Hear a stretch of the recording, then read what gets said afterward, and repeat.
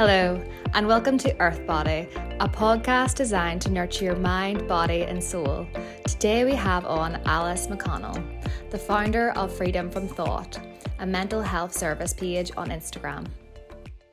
So, Alice, if you'd like to introduce yourself. Hello. Yeah, thank you. My name's Alice. Like you said, I set up Freedom from Thought, which is a wee Instagram account providing mental health and support and everything well-being related. I work in mental health, full time as a job already, so that's one of the things that instigated it. And my background is I have a psychology degree and a health psychology master's. So yeah, that's my background. So you said your job title now is in mental health. Yeah. Okay. Yeah, I work for a mental health organisation, and we give one-to-one and group support to adults over 18 in the Fermanagh area. It's actually based all over Ireland, but I'm based in Fermanagh. That's great. So today we're just going to wing it because, we'll see what comes up. Because yeah. So we were literally just talking about before we pressed record about toxic positivity. So I thought we'd start today just addressing some of the things that, we can maybe fall into that isn't actually that healthy. For example, I was saying this whole no good vibes only. It doesn't sit with me well personally.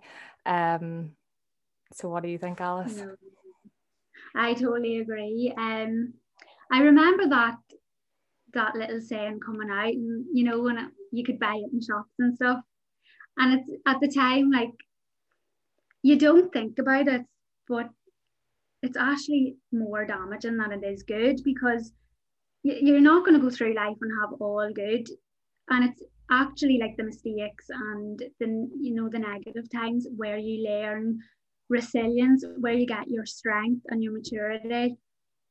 Life isn't good vibes or good times only. Like it doesn't work like that. That's totally unrealistic, and that's where toxic positivity comes in on social media, because this whole idea where people think that other people are positive all the time or happy all the time or don't have any hardships, it's setting everyone up for failure, because you're going to look at that and think, well, why do I wake up sad? Or especially if you are struggling with your mental health already, but even if you're not, it's so unrealistic. It doesn't help anyone, and there does need to be more things put out there where people realize that you can't, like, there's things you can't put in place to be positive and get yourself maybe out of a rut, but you can't be positive all the time. It wouldn't be healthy. No, I completely agree, and I think people need to realize that there is good and bad in all things. And like life is about balance. And I think as well, when we suppress the bad things about ourselves or the perceived bad things about ourselves, like that is so damaging for like our bodies, our systems, our mental health. And like it's about us like finding a way to express maybe that darker side. Like I'm studying drama therapy, and last week in class I played a monster. Like I was like this monster, and I was like growling, and I was crawling on the floor, and like I was saying to my teacher after, like I was like, I felt so liberated, and he was like, because you stepped into the shadow, something that you don't normally express. And it's about like finding healthy ways of like expressing them, maybe darker shadow-like aspects of ourselves, because there's so much untapped creativity within our shadow and our dark side, and I think it's not talked about enough. No, and even people who are aware of the shadow, I think they fear it, which is so ironic, because when it comes down to it, you picture your shadow or your darker side as this big angry, scary monster, but actually when you strip that all back, it's like this little scared inner child. That's like what's at the pit of it. And it's like loads of clothes on a heap, like you're trying to get to this wee child that's been smothered by all this stuff, like societal pressures and toxic positivity and stuff like that. And when you get to that little inner child, which is really tough, like it takes time to do that. You're like you said, you release that child, and then you can start to be creative or express yourself in different ways and just learn how to live and learn how to play again and laugh and be joyful. Yeah, I thought it was interesting what you said about like the shadow being like this monster. And like back in January, I wrote a letter to my shadow. And it's weird what kind of comes out when you actually like contact like this part of yourself. And I've started to see my shadow, not so much as my inner child, but my twin sister. And I have like this image of like this like darker version of me, kind of like with like eyeliner and like black hair. It's like I want to see of her. I think there's actually the goddess Ayana. I don't know much about goddesses, but there's actually a story where she goes down to see of her sister in the underworld. But I like to see that as her shadow, like going down to see of her shadow. And it's actually interesting because she as she goes down in that journey, she has to take off a piece of clothing. So it's like stripping away that armor of like protection. I like to think of it like as like stripping away and being vulnerable and then diving into the shadow and then immersing up to the surface as like this whole person, like this whole part of yourself. If that makes sense. No, it does. That's really lovely. I must look that up. Really, Yeah. really nice story. Yeah, it actually all comes down to fear. And there's actually a man I follow. He's on Instagram and he does podcasts and stuff, Jerry Hussey, and he always talks about how there's the main number one emotion ever in the world. Like it all comes down to love, but there's fear behind love because you're scared of committing, or you're scared of rejection, or you're scared of regret. So it actually all comes down to fear, even though you might look and be like, my dark side is like I'm angry or I'm jealous or whatever it is. It actually all comes down to you're scared. Yeah. So you have to really look into it. Like, what are you scared of? What is it that you're scared of? But I have, I'm nowhere near at the end of my like shadow work. I don't think it ever ends. No. I don't think it ever ends because life goes on and things come up. But it's sometimes I hit like not writer's block, but like mind block. You don't know where to go with it. And I don't know if that's a part of the process or I'm just lost. But sometimes I struggle most with finding what is my darkness, like what is that part of me. I don't know where to go with it. But yeah, you do. The key thing is just realizing that we all have it, and this, I look at this toxic positivity as if you're sitting in an exam and you get the results back and maybe you didn't do too well. It's actually the answers that you got right, they're out of your head now because you got them right. But the ones that you remember and the ones that you'll actually learn from are the mistakes, because you'll go back to your teacher and probably look at them specific questions. You'll go over them and you'll probably get them ace them the next time because you really took your time to go over them and you don't want them tripping you up again.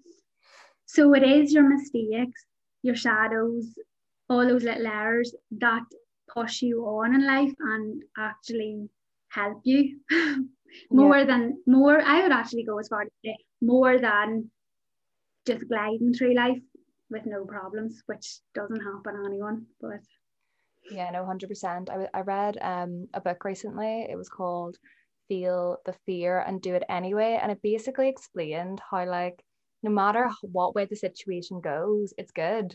Like you either learn from it, or you get the success, or like that kind of idea that you want. And I think something that really kind of stuck with me was say yes to your universe. So it's kind of like trusting the process. Like if something isn't going the way you want it to go, just kind of see what happens, because maybe there's something else unfolding that actually is like better. And it's just kind of about like trusting that process. Yeah. Because yeah.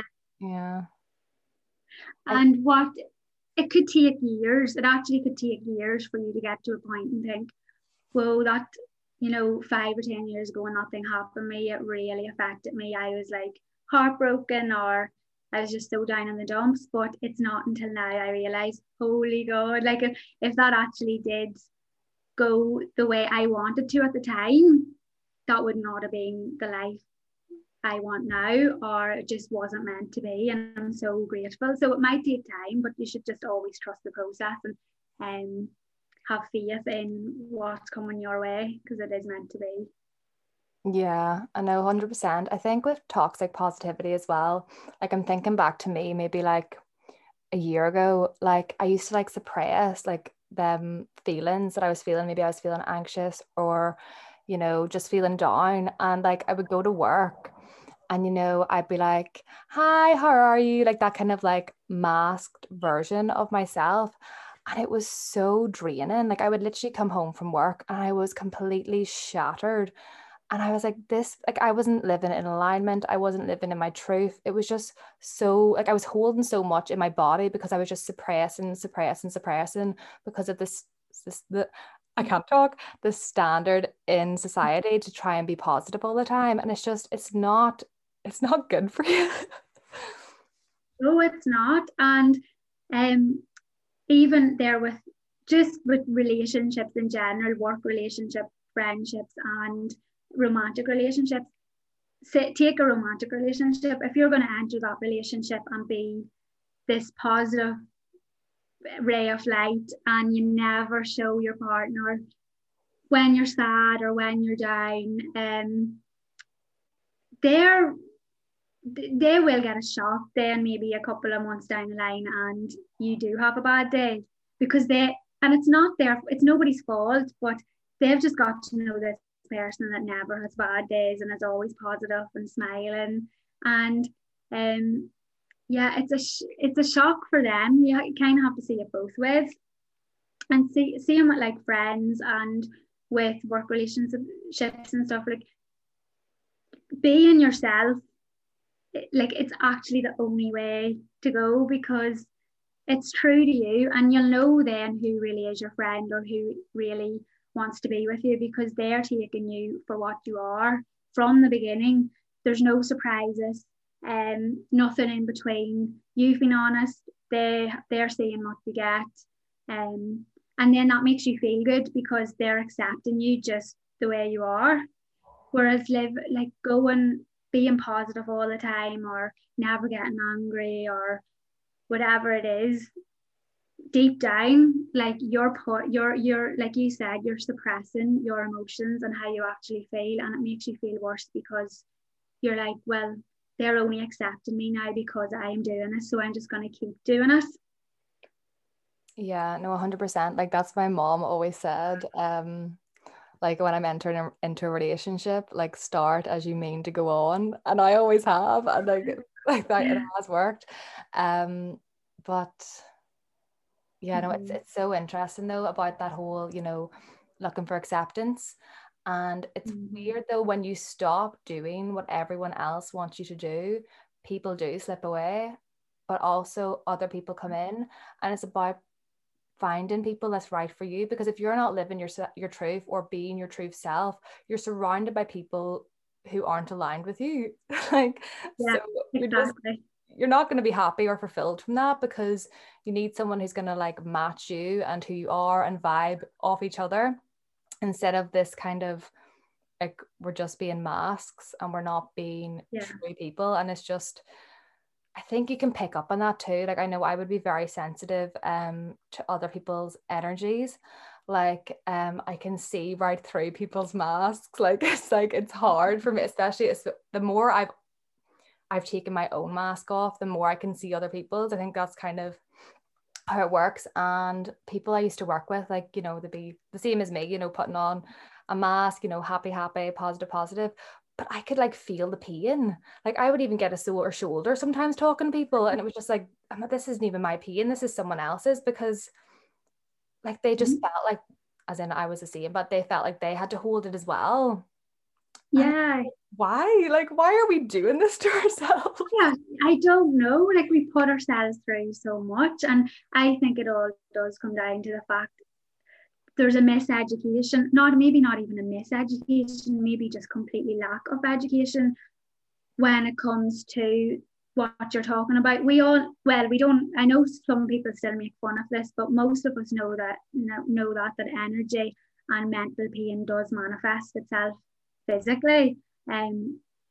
Like I actually follow a woman, and I don't remember her name, on Instagram, and she will explain knots in your shoulders, what that means, or womb issues and stuff, or like sore back, sore knees, sore joints, and how it actually relates to energy issues or emotional issues. I'm not saying if you have any of these, like go to your doctor, but it's very interesting to read up on.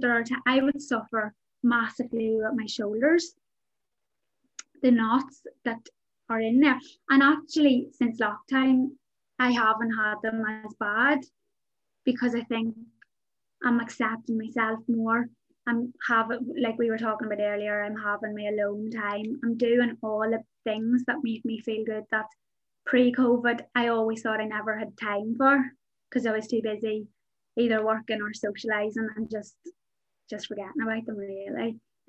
But it definitely energy manifests, and I'm the same as you. I think we're all empaths, but I really, really do pick up on other people's energy to the point where I can affect my own experience somewhere, or make myself feel bad if I feel that someone else, if I'm at a party, say, and I feel like someone else really isn't enjoying that party, I won't enjoy it either, because I can just feel it from them that they're uncomfortable. And I've had it said to me, like, why are you over with that person, and or taken away from your night, or you know, blah blah blah. But when you feel their energy, it completely just, I don't know if you feel the same, but it just does come over you, and you can really, really tap into it, and you feel pity, because if I was in that position, I'd want someone to help me.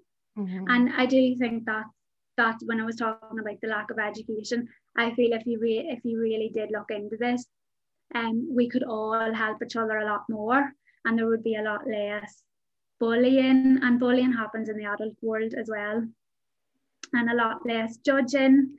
And you've heard it before, you know, like the person who might be horrible to you in the shop or push in the queue, take a step back and don't react, because they're coming from a place, they're probably hurting. You don't know what's going through their mind or what news they've just been told. Mm-hmm. And if we all took this view in life, I think our communities and just the world in general would be so much more accepting and helpful and approachable. Yeah, 100%. And I think one thing that really kind of like has always stayed with me is that anger stems from pain. And every time now that like I see an angry person, or like, you know, someone who's just in a rage or just kind of has them characteristics, like I feel so much empathy for them, because they probably don't even know that it's stemming from pain, because maybe they're not aware of it. But it's just that empathy that we need to have as a society is so needed, because when you have empathy, it's kind of like you have forgiveness. So a beautiful exercise I done recently, it was all about like letting go of resentment to anyone who's ever hurt you in your life. And what you had to do was you had to visualize that person beside you, and you had to visualize light around them, and you had to tell them everything they taught you. like maybe it was a lesson that you learned from that person, and then you wish them all the best and you wish them all good things in their life. And I swear to God, I could feel this shift of energy coming out of my heart. And I was like, I've been holding on to like resentment so much. And like, we don't realize how much we are storing in our bodies. Oh, it's crazy. Yeah, and that's one thing. It maybe 2 years ago now, I was about to say I hate the word hate.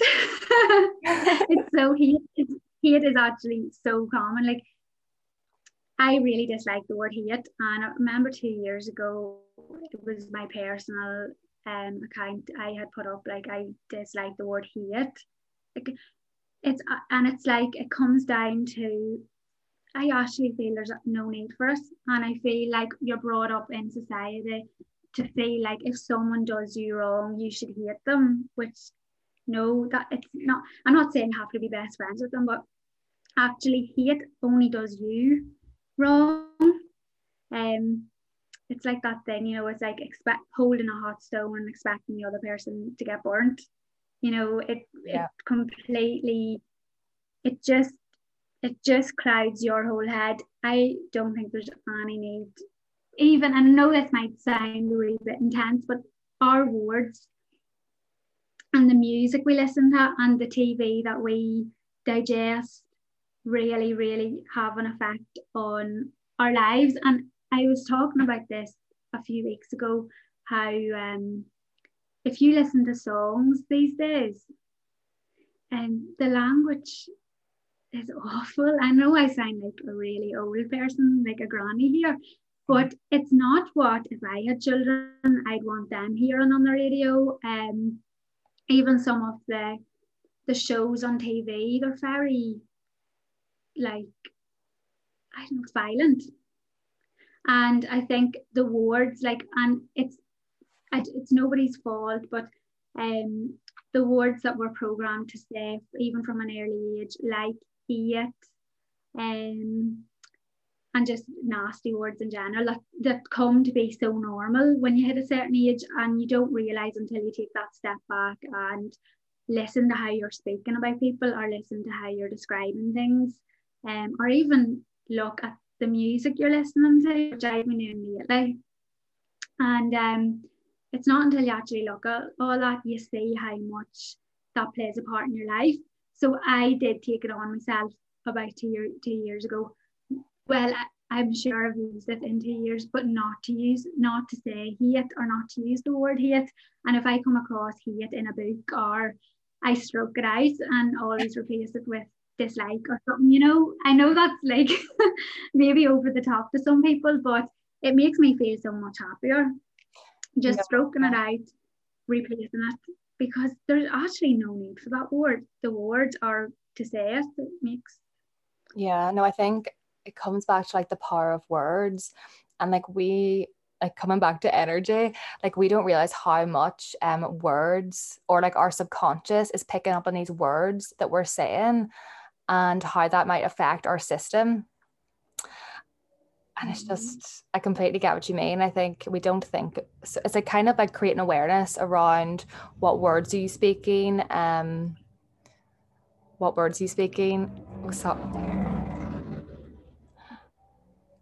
live beside a road and it's a really nice day, and there's just there's motorbikes going across. So apologies. But I completely like get what you mean. Like I started to listening to more kind of like meditation music and like orbiting frequency and like sound bath music, and they just have a completely different effect on your system. Like I used to, listening to like dance music all the time, which is great the odd time, but I actually can see how that actually isn't good for my system all the time. Like even when I was sitting out in the sun today, I was just listening to like kind of like hot hits kind of music, and I actually felt really drained after about half an hour of listening to it, because I was like, it's good for like so long, but that constant, like, it's like noise. Do you ever notice some people have to have constant noise, whether it's like the television on or like the music go on, and it's like there's something behind that. And I Yeah. think it's like weirdly programming you as well, because your subconscious is like programming Yeah. all the time. Yeah, I actually know people who can't go to sleep without the TV on. Which obviously, but that's a comfort. That's a comfort to them. But yeah, with the music, I'm the same as you. I've been listening to a lot of music with no lyrics, just like melody sort of, and you just feel lighter, and you could listen to them on and on nearly like all day, because there's nothing really behind them, only like peacefulness or and yeah, it has a massive part to play. And going back to the talking about hate and energy and stuff, this is where I think it should actually be brought into schools for children to learn about, like you said, the power of their words. And because children are like wee sponges, and they soak up everything they hear on TV, or even their parents, they're listening to everything, even when you don't think they're listening to you. They are. They'll come back and hit you with something, maybe like you said, a curse word or something. Like, they listen to everything. And like, I don't remember being in school and ever really learning about how your words could affect someone else. Like, we did learn about you shouldn't bully and stuff, but like going back to the playground and stuff, words were thrown about, which hurt you at the time, because you couldn't see that child had probably heard it and was just regurgitating what they heard. I think there's a lot of pressure on children to learn maths and English and science and whatnot, but there's very little on like treating people with kindness. And you might have the odd bullying day, but anti-bullying day, but it's not that intense. I think they could do with more, and with mindfulness and meditation and yoga and stuff, I think, and because everything starts from childhood. And I know a lot of the issues that I would have faced in adulthood, with confidence and being self-conscious and really just having no confidence in myself, stemmed from childhood, and from one particular teacher just ridiculing me anytime she could, and picking on me, making me stand up if I couldn't get an answer right, and just made me feel stupid. Honestly, it wasn't until secondary school I actually realised I have a brain and I'm not stupid. And teachers are great, but I'm just using that experience because I think people misjudge children and don't realise the effect they can have on them. And you don't, just because you're 5 or 6, you don't forget things that happen to you. Mm-hmm. Like, there are traumatic experiences that stick out, and it doesn't have to be trauma in what we think, like abuse or anything. It could be like that experience I had with the teacher making me stand up because I couldn't get an answer right. That has stuck with me for life, and I've always went back to it when I'm stressed about exams and stuff, because it's made me feel like I'm stupid. And I remember talking about this with you before, because if you said you were the same. Yeah, no, 100%. Like, I'm dyslexic, but like, it really affected how the teachers like treated me. Like, I was always quite good at maths, but because I was dyslexic, I was in like the lower maths and English group, and like literally, like, I just remember feeling like so stupid, and like it really has always stuck with me. It's kind of like that kind of like limiting beliefs. Like, a lot of it's like I'm not good enough, but my not good enough was that I'm not smart enough. And like, that is beyond the truth. Like, I just maybe have a different way of learning than other people. And like, I just wasn't like, I was just kind of like wrote off like as soon as I was like, she's dyslexic, or she doesn't get it. And it was just like, I didn't have the support or like guidance I needed. And I was given a label without even understanding what it meant, apart from that kind of, she's stupid. Like, it was so traumatizing. No, but it is so traumatizing, and you actually do carry it. Well, you carry it your whole life. You will always remember that time, but you do have to work on it, because you wouldn't push yourself out there, or say, I wouldn't have set up that page or went to uni if I was just going to let that one traumatic experience stop me from being educated and, you know, getting on with myself. You do have to, like, what you say, those little thoughts that I'm stupid or I'm not good enough, it is just a thought and it's not fact, and it's not even fact just because someone has made you feel that way. Yeah. I think everything kind of stems from childhood. It's because when we were born, like we were this like beautiful whole being, like we were perfect, like we still are, but it's like we've forgotten that. And throughout childhood, we like started to split ourselves away. Like, for example, mine was I'm not smart enough, or, you know, your attachment style is so important within this as well. Like, what attachment style do you have? And it's about like diving deep into that and finding these answers or like reasons why, you know, like what is holding you back. Because for me, it definitely was that belief that I wasn't good enough and that I wasn't smart enough. But for someone else, it could be something completely different. And it's about finding these things and rewriting the story and be like, you know what, actually, I'm smart. I'm not stupid. I'm not going to let, you know, a system tell me I'm not good enough, because I am good enough. I was born good enough. We are all good enough. And we have to like let go of these, like, it's like an illusion. You're trapped within like this illusion that you've built up throughout your childhood, and you're like, that's not me.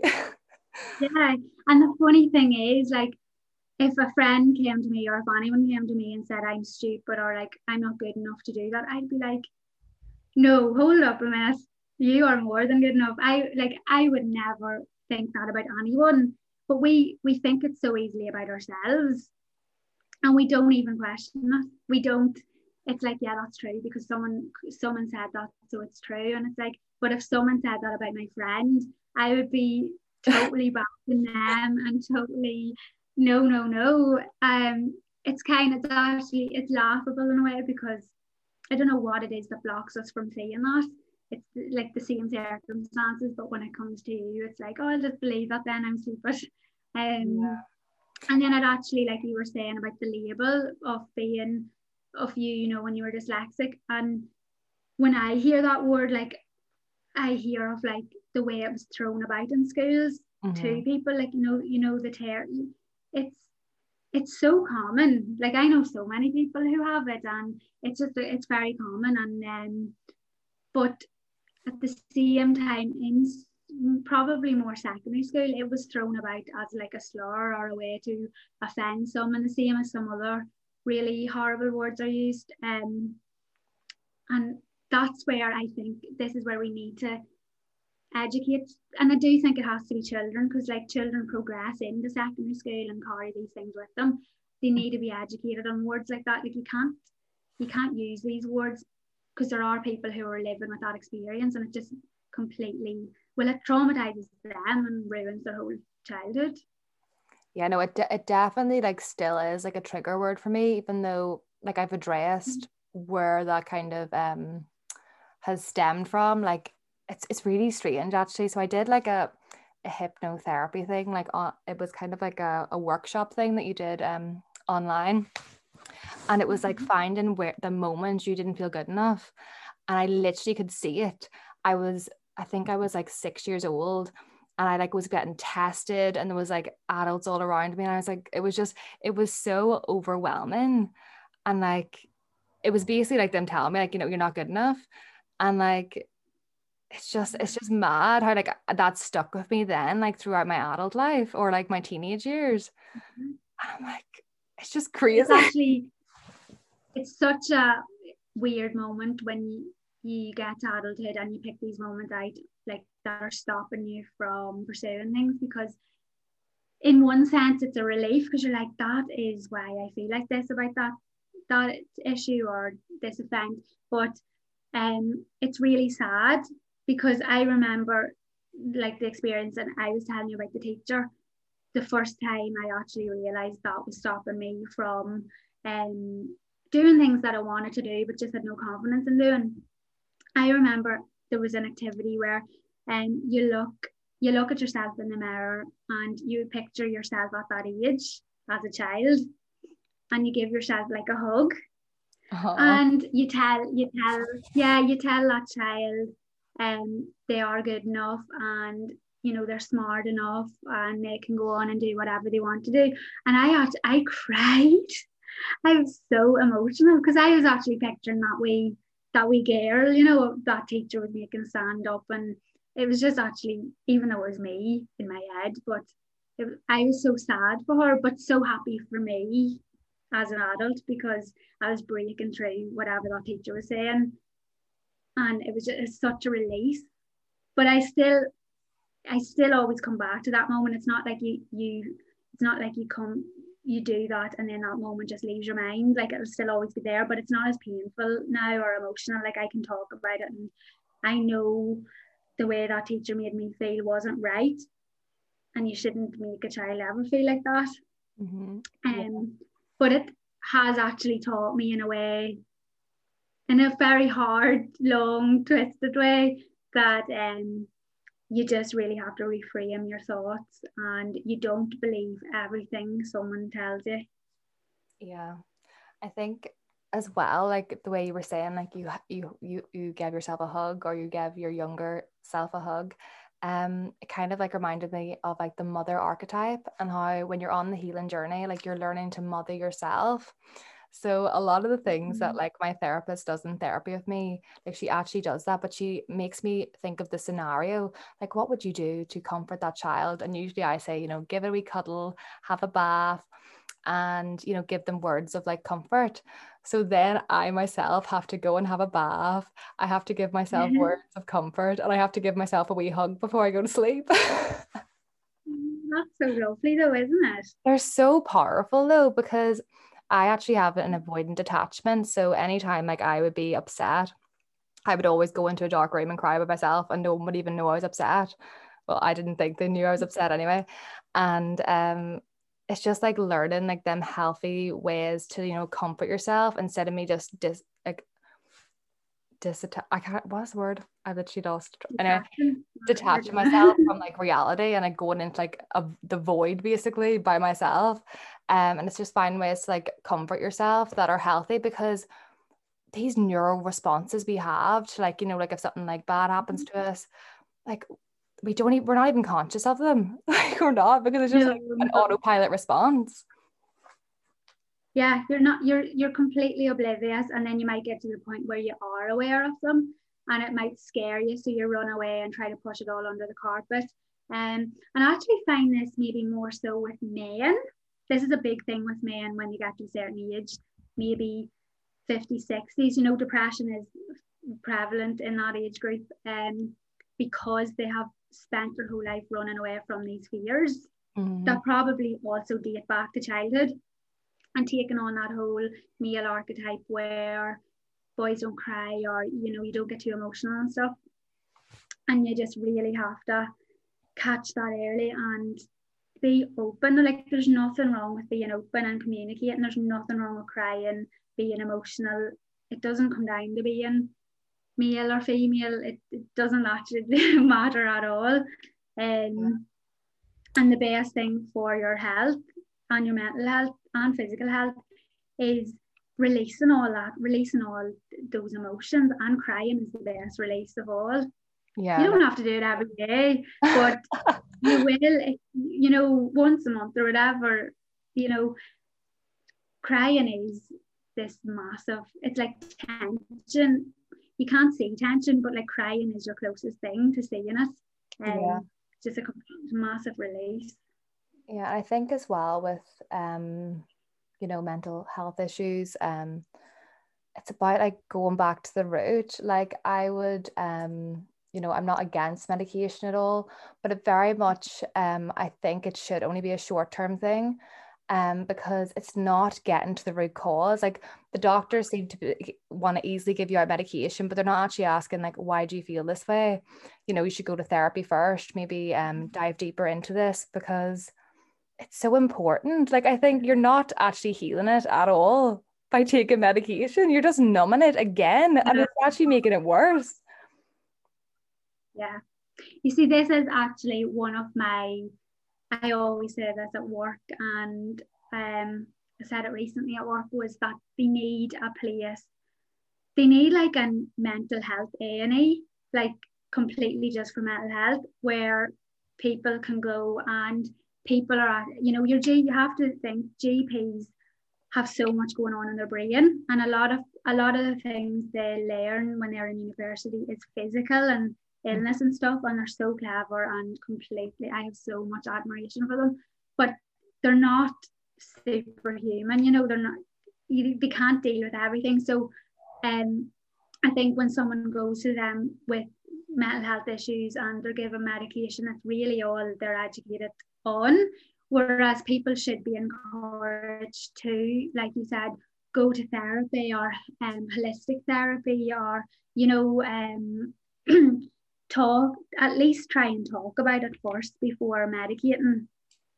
And there's loads, even just completely looking at your lifestyle. Like I know people who were diagnosed with mental health issues and completely just were against medication and changed their whole lifestyle, and are all the better for it and never touch medication. And, you know, they started by getting up early, having cold showers, having a really good plant-based diet, exercising, meditating, yoga, and reading and everything, and learning, not being scared of their diagnosis, but learning about it and talking about it as just as if they would talk about anything.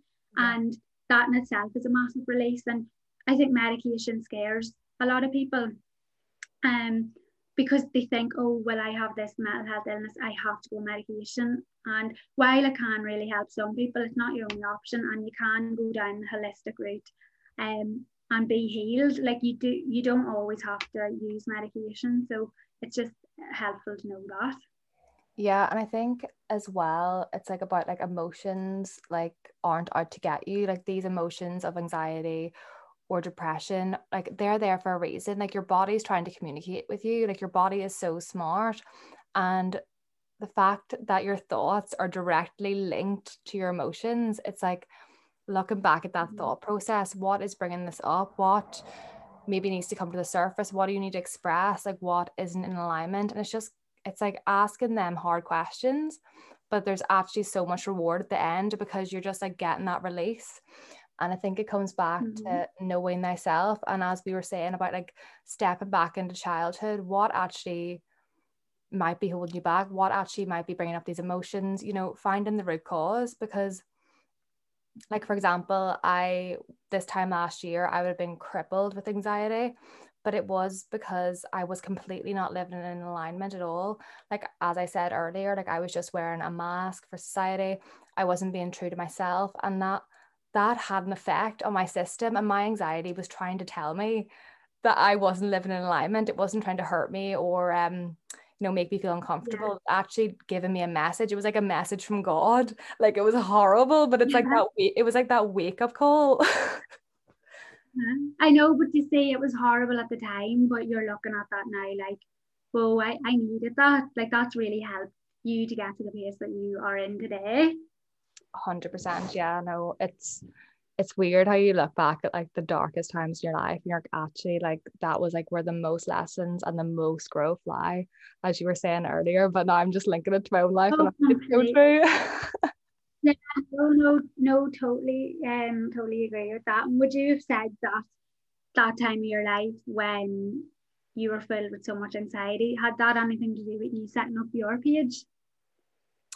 100%. I think I went through such a shift and like completely overcame anxiety in such a short like I say overcome anxiety, but anxiety was there for a reason.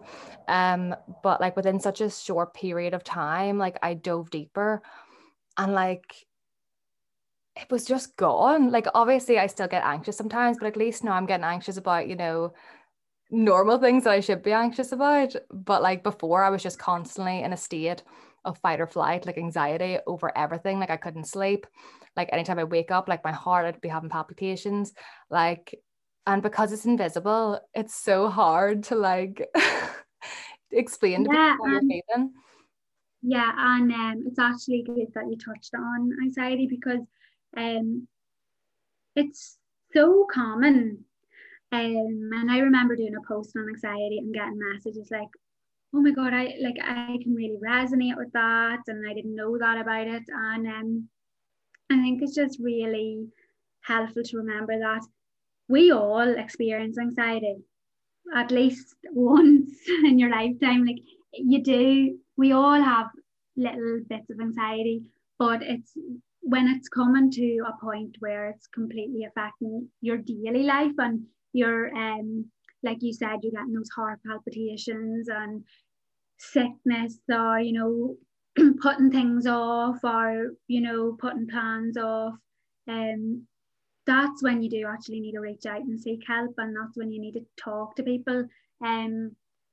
It's so important to realize that you're not the only one experiencing that, even though there's not a lot of people talking about it.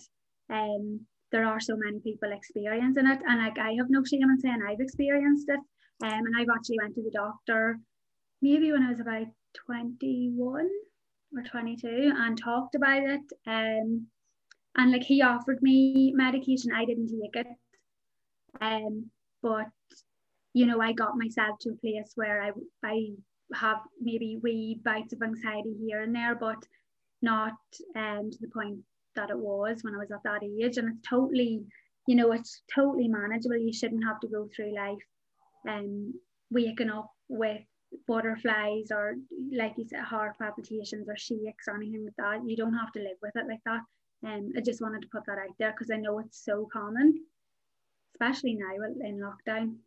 Yeah. Something that it's really weird, like after, I've started my healing journey only a year ago, and I feel like I've came on so much in just like under a year. Like it kind of blows my mind. I'm like, holy shit, it's like I've been through a portal and I've came out the other side. But weirdly now, like I've noticed how much my emotions and body are my ally. So I've always hated like speaking up in class. Like I'm quite extroverted by nature, but I kind of have that neural response to being back in primary school. And I'm not good enough, I'm stupid. So my neural response is like I don't like speaking in classrooms. But it's really funny. If I want to say something in class now, I get really anxious. And as soon as I say it, I'm not anxious anymore. So it's like my body's way of telling me you need to take action, you need to speak your truth. And it literally is just like that release again. Yeah, it's like an adrenaline rush too when you actually go for it. That's one of the things I would have struggled with, and I would have put off saying something in class, and then maybe someone else would have said it, and the teacher would be like, "Oh, fair, like well done," and I'd be thinking, "Oh, Alice, if you had said that," but is that organ? I was just I was laughing at, but I've lost my train of thought now. What I was going to say. Oh yeah, the public speaking and stuff. That's actually what I would have struggled with. And I just finished a mindfulness program on Monday, and there was a group of us, and it was on Zoom. And he had said to us, he had put a question forward and wanted one of us to answer it, but he was giving us a chance to come forward. Mm-hmm. And nobody, like there must have been about 15 to 20 people in the class, nobody would come forward. And I wanted to, but I don't actually know what was stopping me. And I was like, well, and that whole awkwardness with like pressing on mute and then someone else might do it. So I was putting it off. And he said, I find this really interesting because I just want you to sit for a minute and ask yourself, why is nobody volunteering here? Like none of you are, why? So I said, I was getting that urge.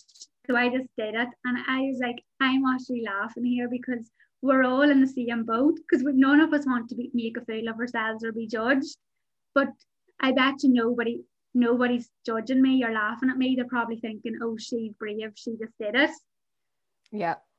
And I know if someone else had it came forward, I would have been like, fair play to them. Yeah, I'd never be judging or laughing at them. And even if someone got up in front of the class and stuttered or failed, I wouldn't laugh at them. I'd probably actually be like, oh, I want to give you a hug. But when you're in that position in a classroom of people and you do have issues with public speaking, it's just sometimes you just want the ground to swallow you up. But when you push yourself out of your comfort zone and do it, you feel brilliant. Definitely. And it's so weird though, like why we fear like judgment or being laughed at so much. Like it's like, why do we take ourselves so seriously? Like I don't know either. It is. It's because right, you have to be realistic. There are people out there in the world that, of course, just would probably laugh at you, and there are people out there that mightn't be overly nice to you if you did make a mistake. And you know, I have had comments in the past, and it's been embarrassing. But then again, that's coming back to, if someone is doing that, they're hurting, like there's something going on with them, and it's nothing on you, and it's probably they actually admire you. And that's actually, it's probably more a compliment if they are going to comment. But most people are really good and aren't judging you, but you just have this fear. Now I know there's people, born stars out there, that don't get that public speaking fear, but for people listening who have that public speaking fear, I completely know what it feels like. It's terrifying. But my tip is, don't go through your life always being scared of public speaking. Put yourself out there. Do it. Get the main thing is get out of your comfort zone, just really slowly but surely. Like that's why I started doing talking videos on the page and stuff. It was to help people, but also help myself with me public speaking, because that was like, I was in my head, I was like, well, if I can do a video and put up my page, that's one step, because like I'm not doing it in front of anyone, it's on social media. Yeah. So if I can do that, surely I can get up in front of like a group at work and speak, and you know, and it does help. But like I definitely have seen an improvement in my confidence regarding that since doing that. So because if you never push yourself out of that comfort zone, you'll come to 90 or 80 or whatever age you live to, and you're not going to think of the time you stood up in front of the class and maybe fail or stuttered. You're going to think of the time you stood or you sat down and never put yourself forward, and you'll regret not just doing it.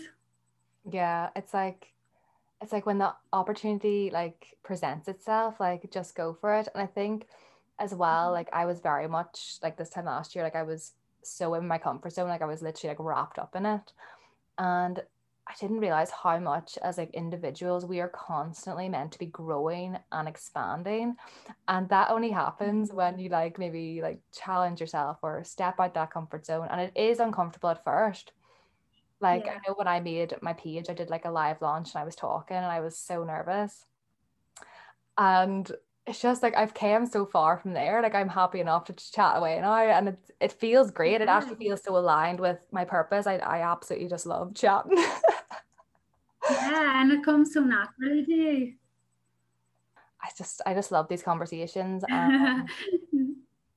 Thank you so much for coming on today. Like I love like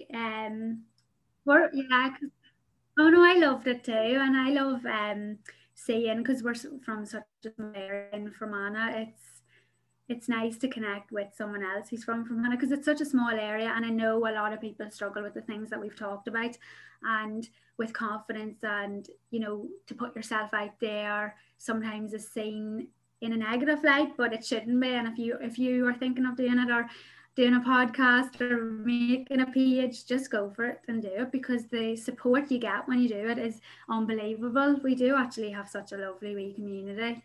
We do, and I think more than willing to support you. I think the more we share our story, the more like you'll realize like you're not alone in this. Like this is universal, these emotions that are coming up, and it's like building awareness around how we can work through them, and they aren't your enemy, they're not trying to hurt you, and you can get through this, and it's just taking them steps and like seeking support. Thank you for listening. I hope you enjoyed this episode. I think me and Alice could have genuinely talked on for hours, but thanks again.